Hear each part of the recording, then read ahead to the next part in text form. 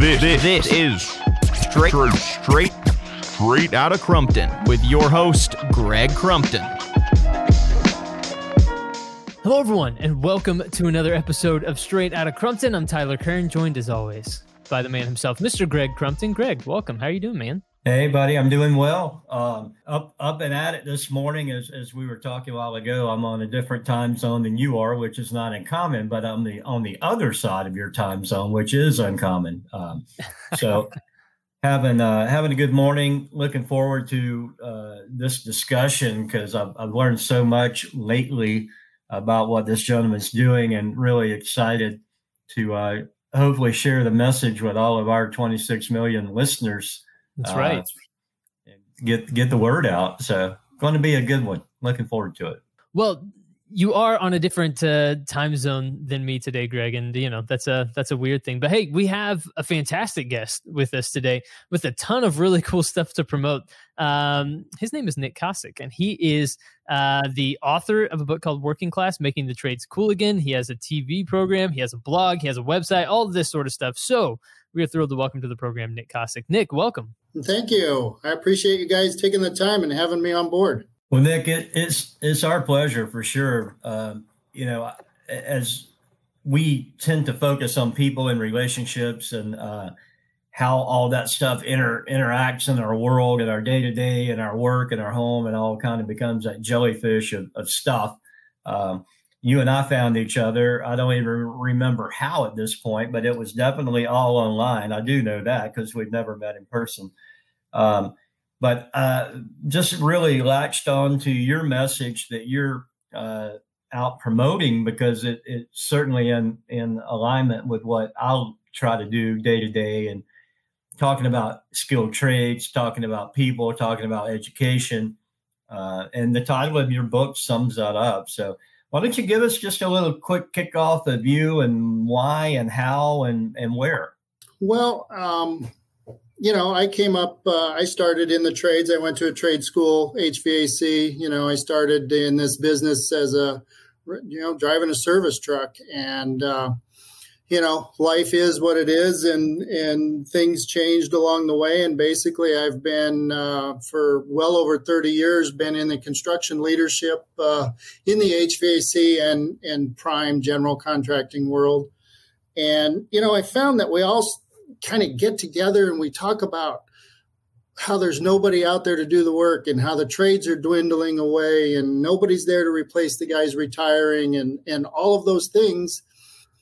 Yet we don't really know what to do about it. And it turns out that we really don't end up doing anything about it. And I got an opportunity to kind of get involved and help try to make a difference. And so we started doing some things. Started out as I was just going to consult for a network in California they were going to do a show about the trades. And then it kind of morphed to my own show, to a book, to a nonprofit, to doing as much as we can do to just bring awareness, to just, get these young people to understand there is an option out there. We don't all have to go to college and be something. We can actually, buck the system and be what we want to be, and go into the trades and do something cool. Well, that people that listen to this podcast on a fairly regular basis will tell you that I'm an advocate of that whole mindset. Short of having a book, having a TV show, I'm just like you, except all that cool stuff. I'm out here, grinding away. Market scale has been so helpful to me of being able to get the message out a little bit, and they do a fabulous job. But I think when you go to having a TV show, a series as yours is, and a book, it really enables you to talk to obviously a much larger audience, and perpetuate the mindset of what you just said. College isn't for everyone. Thank God there are colleges, because we need highly educated people in certain fields, and we need highly educated people that understand mechanical and electrical and plumbing systems, and I equate them. People probably think I'm wacky, but plumbing a human body, as a doctor learns to do, and plumbing an office building are not that dissimilar in that, you got to make sure all your connection points are right, and you've got to make sure that your system's flowing.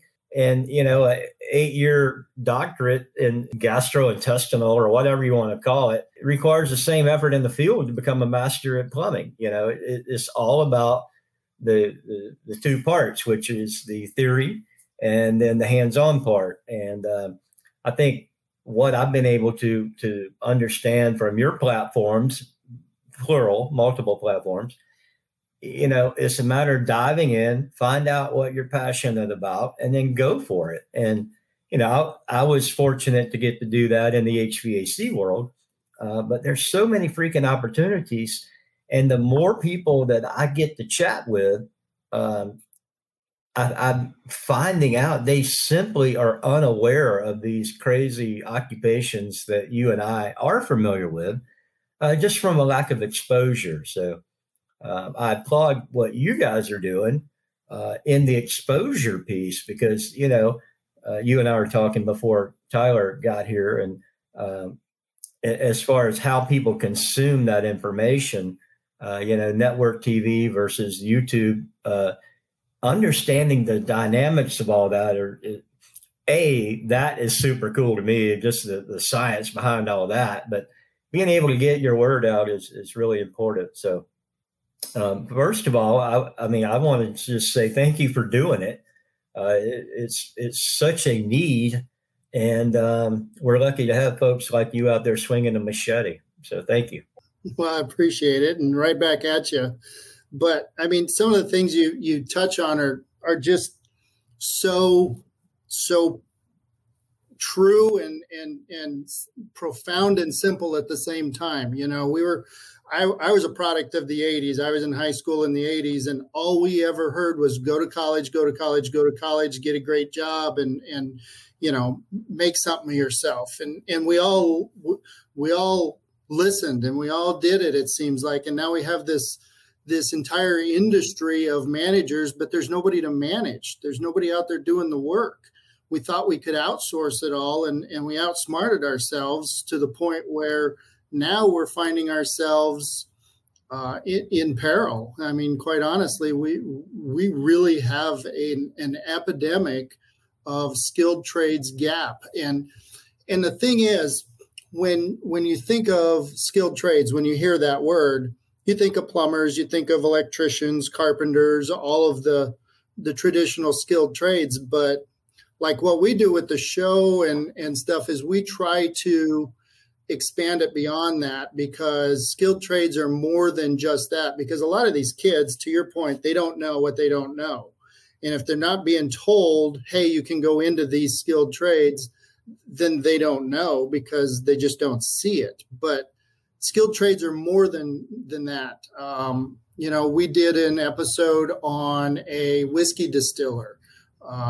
We did one on a glass blower, spray foam applicator. We're getting ready to do one on we did the wraps, the car wraps. Yeah. Those are all trades. Those are all things that you maybe don't think about, and these kids don't think about. You might have a kid that says, man, I'm really into cars, but I don't want to be an auto mechanic. Right. Well, there's about a million other things they could do that still have to do with cars. We try to, I want to do one on tattoo artists. They apprentice and they go through the same process of learning their trade that a plumber goes through. But people don't think about those as trades sometimes, because they think about them as art or something different. So, we want to show everybody that it's bigger than just the building trades or the manufacturing trades, that there's so much out there. That's well said. I did see your, I think it was on LinkedIn. I saw you had a piece up there about the tattoo world. And, that really made me think about some of those alternative jobs that people simply don't think about, whether it be getting their hair cut or whatever. It takes people that know how to do that stuff. And obviously, if you look at my head, I don't need a good stylist, but those are jobs that pay well, that give people freedom, give people independence, make a great life. All the stuff that you mentioned, being in school in the 80s. I got out of high school in 1982. So I was a product of that same, culture of hearing, go to college, get a degree kind of deal. But, fortunate for me, I grew up in a blue collar house and, I was exposed to it early. But simply put, people don't know when their check engine light comes on. All they know is I got to go to the auto dealer. After that, after they pull through the bay and, the lady or guy takes their information and the car goes away, that's it. That's the car getting repaired to them, as opposed to all of the inner workings of understanding what happens behind the magic curtain at the car dealer. So I think that the exposure to the multi-disciplines that you're doing is really cool. And, I'm in California, as I told you guys earlier, and the tattoo artistry business here is booming because, man, I've seen some beautiful, canvases on people's arms and what have you out here. Is booming, probably more so than on the East Coast. But anyway, separate conversation that Tyler and I can have and plan our next vacation next. But no, I'm just so I'm feel grateful right now that there are people that are passionate about sharing this message, and you're one of them. When I look, online and I see the people that are out there swinging for the fences, and I mean, let's be honest, you're not a young dude anymore. You're seasoned. You've been there and you've done that. We've talked off record about it. What we're doing and why we're doing it, but we're doing this for the benefit of society, not for personal gain. I mean, your work that you do day to day, I see you're in your office right now, that's what you do to pay the bills, but what you do is your passion, is the stuff you do in your off time, which, we're doing now. I'm very humbled by the fact that people care enough to do that. And you're one of them. So, I am really curious too. And I know I cut you off. I can tell but see, at my age, if I don't say this, I have to write it down. I'm not writing. So don't worry. I'm right there with you. How did the whole thing with the TV program and the book, how did that start? How did people know to come to you? You mentioned originally it was going to be a consultation role. How did you go from consultant to, having your own show? I mean, what does that look like? Well, it's like explaining evolution. I mean, it just kind of happened. So I was, and I don't even know how I met, the guy's name is Tom Julian. He's the president of Jewel TV. And, he wanted to do a show that highlighted the trades. And he had a great young lady, Shannon Aaronmore, as the host of the show. And he wanted to bring me in to kind of help. He didn't know anything about it.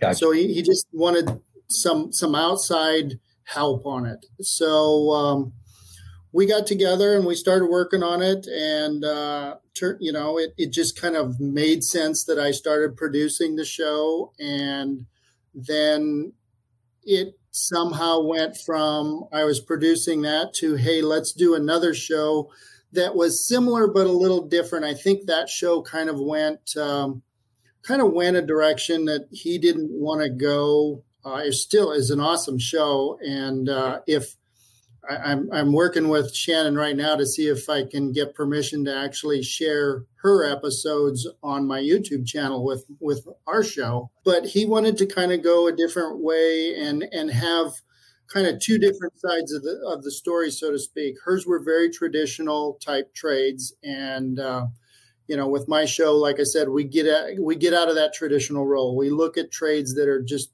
weird that you wouldn't think about, but they're still trades. So that kind of went that direction. And then I had published a book, 25, 30 years ago, and probably 25 years ago. And then I had started to publishing another book about the trades, and I never really finished it. And this just seemed like the perfect timing and platform to finish that book and publish it in conjunction with the show. And, once you do that, it just kind of, if you got a good message, people latch on and it takes off and it resonates with people. And, it started rolling. And to your point, we don't do this to make any money. I mean, this is primarily self-funded. We did make the organization a nonprofit so that we could help reach some of our goals. We set some pretty lofty goals. We want to give 10,000 books to high school kids because they're not going to buy books. So we figured the way to get it to them is to give it to them. I want to get out and speak to 1,000 kids a year that are minority and women, because those are vastly underserved in the skilled trades. And then the third thing is we want to be able to make 12 episodes a year that are classroom friendly. In other words, they're timed well. When you do it with the network TV, you've got commercials and all of that stuff that's in there, and it's not really, it ends up being a little bit longer, and you have all these commercials and starts and stops. We want to do shows that have a sponsor in the beginning, someone helps sponsor it, and then we do the episode that highlights the trade. And that way they can be utilized in a classroom setting of, there's time to talk about it before you show it, and then there's time to talk about it afterwards, so that you can have teaching as well as exposing them to these different trades. And in a classroom, you could just grab an episode or two and watch them and talk about them, and then you move on. So that all takes a little bit of money. So that's why we turned it into a nonprofit. So hopefully we could get some help from people. Very cool. Well, I think you know this, but to reiterate, maybe I didn't tell you, but 2 weeks ago, I hosted a group of 45 people for my day job at Service Logic. We got all of our safety professionals together, held a class there, and the books I purchased from you, I gave out to everyone at the meeting as part of their swag bag. And I said, if you will, read the book and share the book and buy the book and give some more copies away. So when you hit that, when you hit the New York Times list, you can always look back at Greg as the catalyst, for really turning the tide. You're the one that kicked it all off. Now, it was the folks that I was able to talk to or have been able to talk to post meeting really loved the book. They thought it was a good message, and they were going to get out and share. So, but that's what it takes, Nick. I've said it so many times, when people say, and you said it when you were opening your piece here, everybody sits around bitching about the fact they can't find help. Well, it's not going to find you. You got to get out and be a river guide taught me this one time. If you're whitewater rafting and you fall out of the boat, you have to participate in your own rescue. So Don't just sit there and bob in the stream, get in the boat and paddle or swim or kick or whatever they teach you in the whitewater. It's the same way for us. Get out, talk to these schools, talk to the underserved representative groups that you're talking about, the women and minorities. Find the kid that you think is doing a good job somewhere and introduce them. Maybe they're working at I've used the car wash analogy before. If I see a kid that really takes pride in what they're doing and they're hustling and they're working at the car wash, keeping my black truck, which I won't ever buy another black truck for a while. I had to remember why I bought a black truck. But you see that kid working to keep your truck or car or boat or whatever clean. Talk to those kids, get out and extend the offer of saying, hey, are you aware about these other alternatives where you could use what you've got in a deeper role in society? And it's, I use the term hand-to-hand combat. It's find one. And my one of my goofy hashtags is learn one, teach one. So learn a skill and teach somebody else about it. And it doesn't have to be in a formal classroom setting. It could be over a conversation where you take a kid and buy a Subway sandwich and you talk about what they're going to do next. Or it's that vet, that served 8 years and not sure what they want to do now that they're getting out of the military. Yeah. It's just taking time to make time to have these conversations and not get caught up in the, there's nobody out there mentality. Because there are out there. You just got to find them. They are. And it's like I tell people, it's one person. That's it. My goal is one person. I may talk to, or I may touch over the course of this whole project. I may touch 1 million people, but my goal is one. If I can change the outcome of one person, if I can get to one kid and get that person to where they're supposed to be, and not living a life of a job they hate, punching a clock or whatever, but actually get them in a profession or pointed in a direction where they really, truly enjoy it. That's it. That's good. I've met my goal. It's just about one person. And if you get to that one person, then it's about the next one person. And that's the only way to get it done. And Nick, that's so well said. And you think about, I'm big on thinking about compound knowledge and compounding relationships. And when you do that, you reach that one person.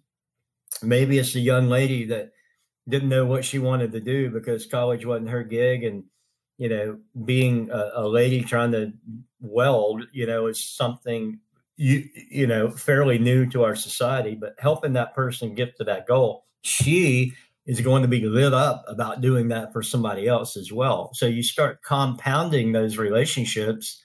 And, you and I see it on our LinkedIn stuff, that the draw of showcasing these young folks of doing unique things, we're getting people to notice, and not you and I, but the industry at large are getting people to notice.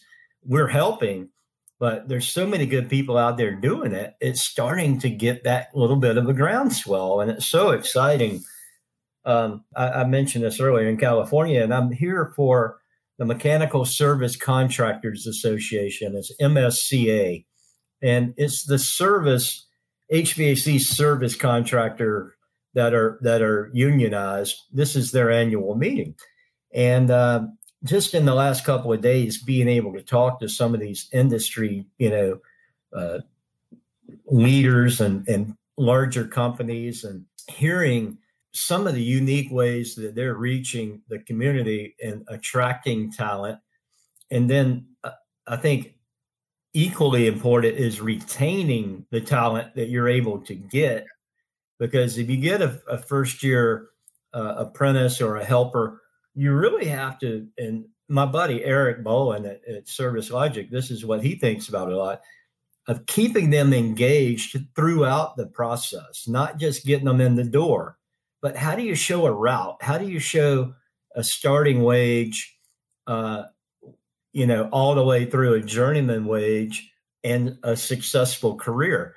3-4 years, whatever that's going to be, you have to give real good milestones so people feel progress, both from an internal standpoint and then B, from a financial standpoint of keeping them earning as they're learning. It's just really been fun this week hearing that. It's really interesting to me. You look at the leaders of companies right now, and they're guys our age, and we came up in a time where our parents may have had one job their entire life. And we were basically taught, go in, get that job, and you retire there, or you have 1 or 2 jobs your entire life. And that's what you do. And what's really interesting to me is the next generations don't think like we do, but we're not smart enough to understand that. So we approach our companies and our retention plans and all those things like we would approach it, like we would want to be approached. And, these next generations, they don't think twice about staying at a job for a year and going to another and another and another. They don't think twice about changing their career on just turning on a dime. And one day they're doing this and the next day they're doing that. It's not looked upon on their resume as a negative. It's actually almost looked upon as a positive because they're more rounded. They have different skills and different things that they've done and different experiences. I find, and my last blog that I wrote, I found it really interesting in kind of doing the research on this. So there's two things going on right now. There's the Great Retirement and the Great Resignation. As I was going through and doing the research for this latest blog that I wrote about the Great Resignation and the Great Retirement, I found it incredibly interesting what's going on out there. First thing that's going on, and I don't remember the statistics right off the top of my head, but they're huge numbers, like 40 million people are retiring in the next 3 or 4 years. And those people are going to be really difficult to replace because those are the people that are in the upper, management type situation. They're leading companies and they're the experienced ones, and they're the field foremen and the superintendents and the CEOs and the presidents. And that's going to be very difficult to replace. On top of that, and I'm sure you've all heard the Great Resignation that's going on. And I never really fully understood that. And that's why it kind of piqued my interest. Why all these people are resigning from their jobs? Where are they going? How are they paying their bills? What are they doing? Well, it turns out that they're doing a bunch of different things. Number one, which I got to be honest, still blows my mind. There is a generation out there that has figured out, we used to always call the millennials and all of them, well, they're lazy because they don't work like us. They don't want to come in and work 10 hours a day and 7 days a week. They're not lazy. They're smarter than we are. They figured out that they can make a living at home on their couch doing podcasts or YouTube videos or all these different things that us old guys can't even really quite comprehend what they are and how they make money at it. They also, to my point earlier, they're not afraid to change what they're doing. They went to college, they got that job, and they went, wow, this is stupid. This sucks. I'm going to do something else. And they're resigning. And then the other piece of that is they're not just changing jobs, but there is a huge entrepreneurial wave going on. These people are saying, okay, I went to college, I got my education, I got some skills in the workplace. Now I'm going to go do it better myself. And they're not driven like we were by the corner office and the corporate ladder and the titles and all of that. They're driven by, hey, I can work from home and spend more time with my family. I can walk my dog on the beach while I'm still working. I can have all of this flexibility.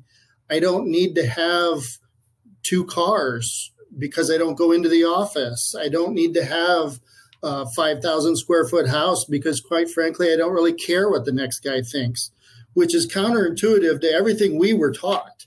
And it's, to my point, they're just way smarter than we are, quite honestly, because we bought into all that BS. No one's ever called my generation smart, I don't think. So well, there you go. That's really good. That's really interesting and an interesting perspective, because I've always thought that it was the right of the previous generation to dunk on the upcoming, the upcoming generations. Because that's kind of how it's always felt. But that's a really interesting perspective, just that millennials looked at the way it's always been done and said, yeah, but what if it doesn't have to be that way? I think is a really interesting kind of perspective. And now that my generation is kind of coming of a certain age, I'm in my mid-30s, firmly mid-30s now. We're starting to be business leaders or entrepreneurs or all of these different things. And so I don't know, that's a really unique perspective that I really appreciate, because I've never really heard too much outside of millennials just don't appreciate the same things that we appreciated and don't appreciate the the hard work and don't appreciate the different things. But that, I really do like that perspective. And it's just all how you use the term appreciate, right? They don't appreciate the fact that we were taught that the harder you work, the more hours you put in, the more successful you'll be. And financially, they're probably right. But your generation defines success differently than ours. And that's the difference. Yeah, I think that's absolutely right, in that I think my generation might be the first one to come along in a little while that values maybe the experience of something over a thing, a tangible item. So like you mentioned, car, house, whatever it is. I know more people who would rather, like you say, be a one car household or, share a car and that sort of thing, but they take a really great European vacation every year, something like that, valuing that aspect of things a little bit more than maybe a material possession. And maybe what comes along with that. That's a really interesting perspective. Guys, I think that what you were both describing really hit close to home for me. My wife has a good friend, and her daughter makes money doing TikTok videos. And I'm not talking about a little bit of money. I'm talking about this young lady. I think she's 30-ish. She made $18,000 last week for doing one TikTok video for some deodorant, women's deodorant. And I watched the video, nothing extravagant about it. But this company, well-known Procter & Gamble based company, or Procter & Gamble owned company, paid her to do this. And, it's all about what you said it, Tyler. It's living differently and measuring your success by what you think is successful, not like what Nick was explaining, where you don't care what the corner office has to say or what color, electric car your neighbor has. You're doing things your way. And I think that we're seeing more and more of that come to light. Even, there's a young lady in Texas that's a welder. She's a metal artist. And, just seeing those kind of folks that are out there making a difference their way is really cool to see. First of all, I love the breaking the traditional role. But how do we harness that horsepower in making sure that we are filling the roles that we need to be filled, for building stuff, while we're engaged and hugging these people that are out doing it their own way? So I love it, man. It's awesome.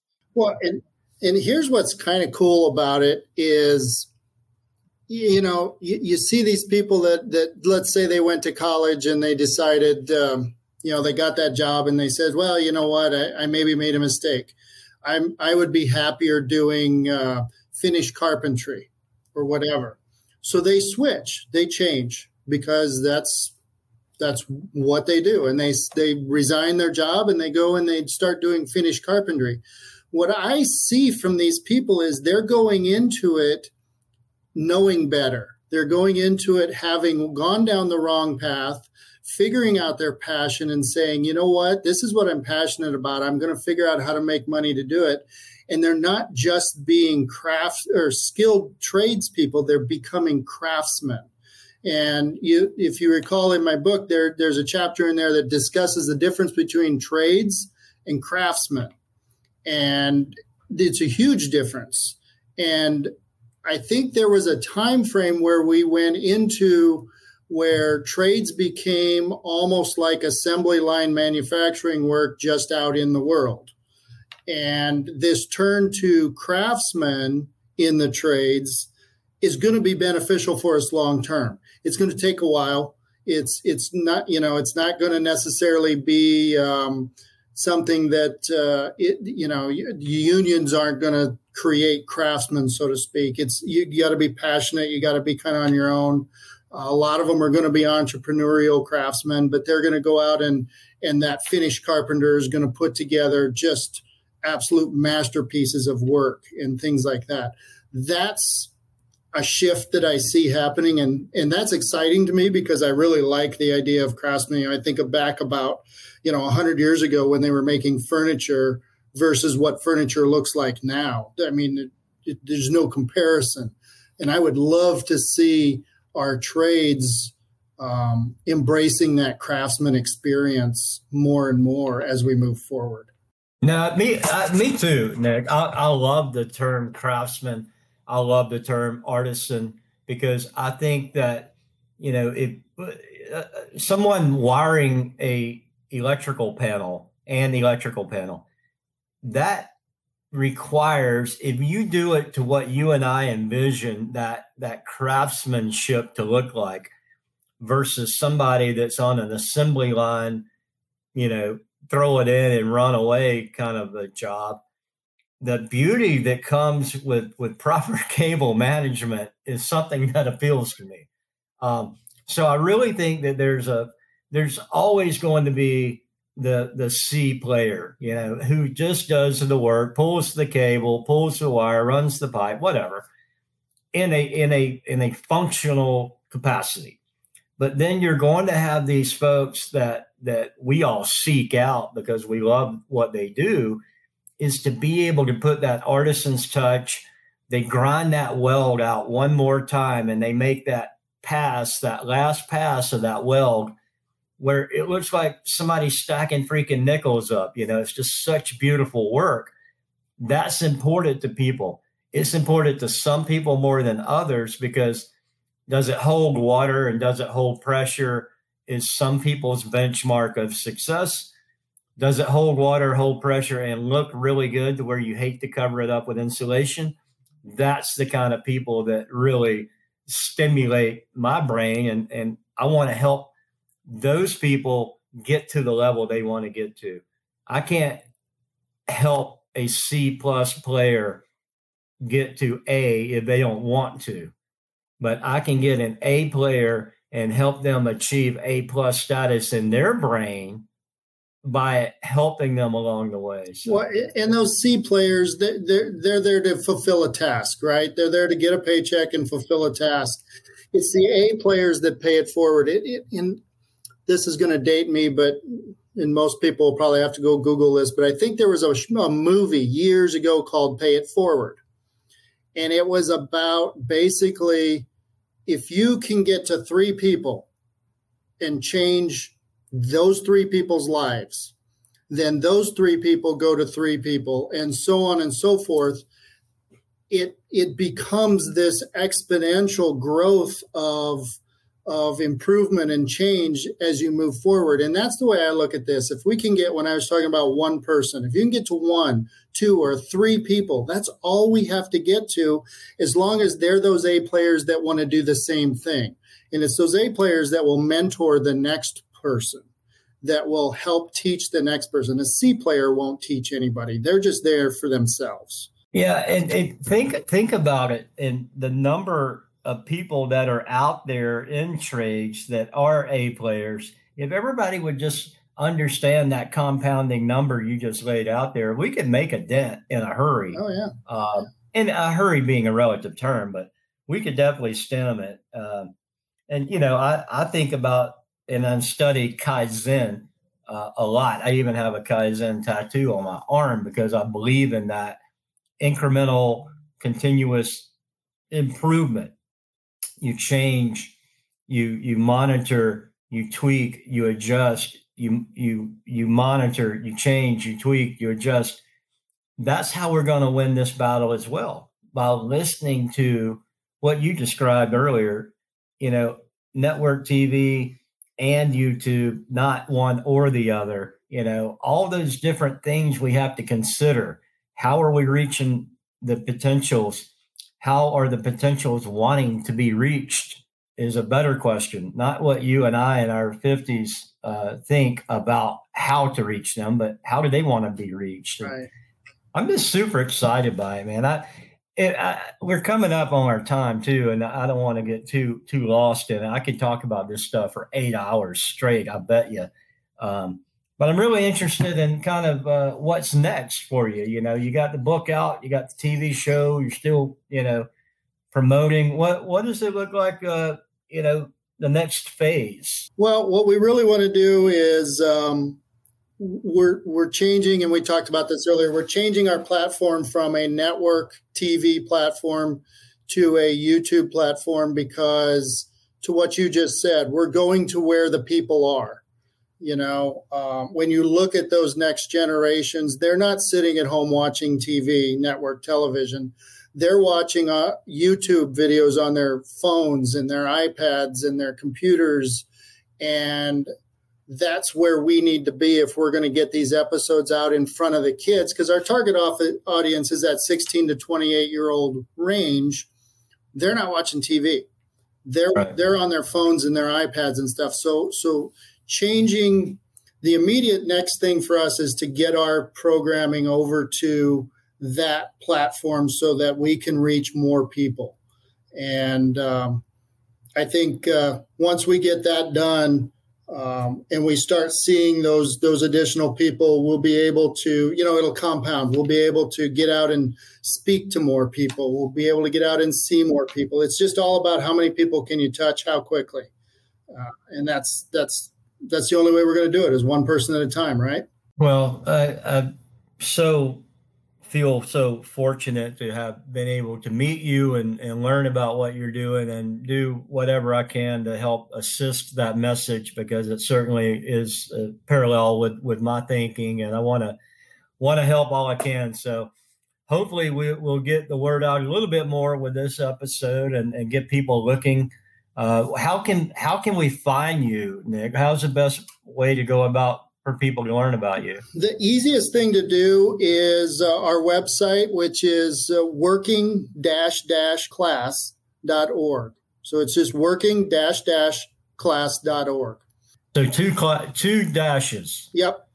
And that will give you a link to the new YouTube channel. That gives you access to the books. That gives you kind of a rundown of what we're doing, where we're doing it, what all we're doing. It also has a donations page for people. It's kind of our central hub. Everything goes through there. That's where the blog is located at. And then our main social media is actually LinkedIn, because that's kind of the business Facebook of the world, so to speak. Right. We have a small presence on Instagram and Facebook, but truth be told, LinkedIn is kind of the business side of social media. So that's where our largest social footprint is. And just because I told you earlier I'm old and I write stuff down, I got stuck on dash. So I want to reiterate that. It's working-class.org. Did you say ORG? Yes, okay, ORG. Cool.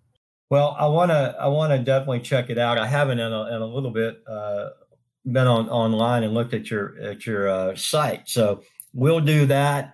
Try to get some information out on my LinkedIn about it as well, where we could share the love, so to speak. But really do appreciate you taking time today with us, Nick. It's always fun to talk to like-minded people that are out there swinging the machete, as I said earlier, and trying to figure out, what the new path is, because you have to continuously look for new ways to reach people.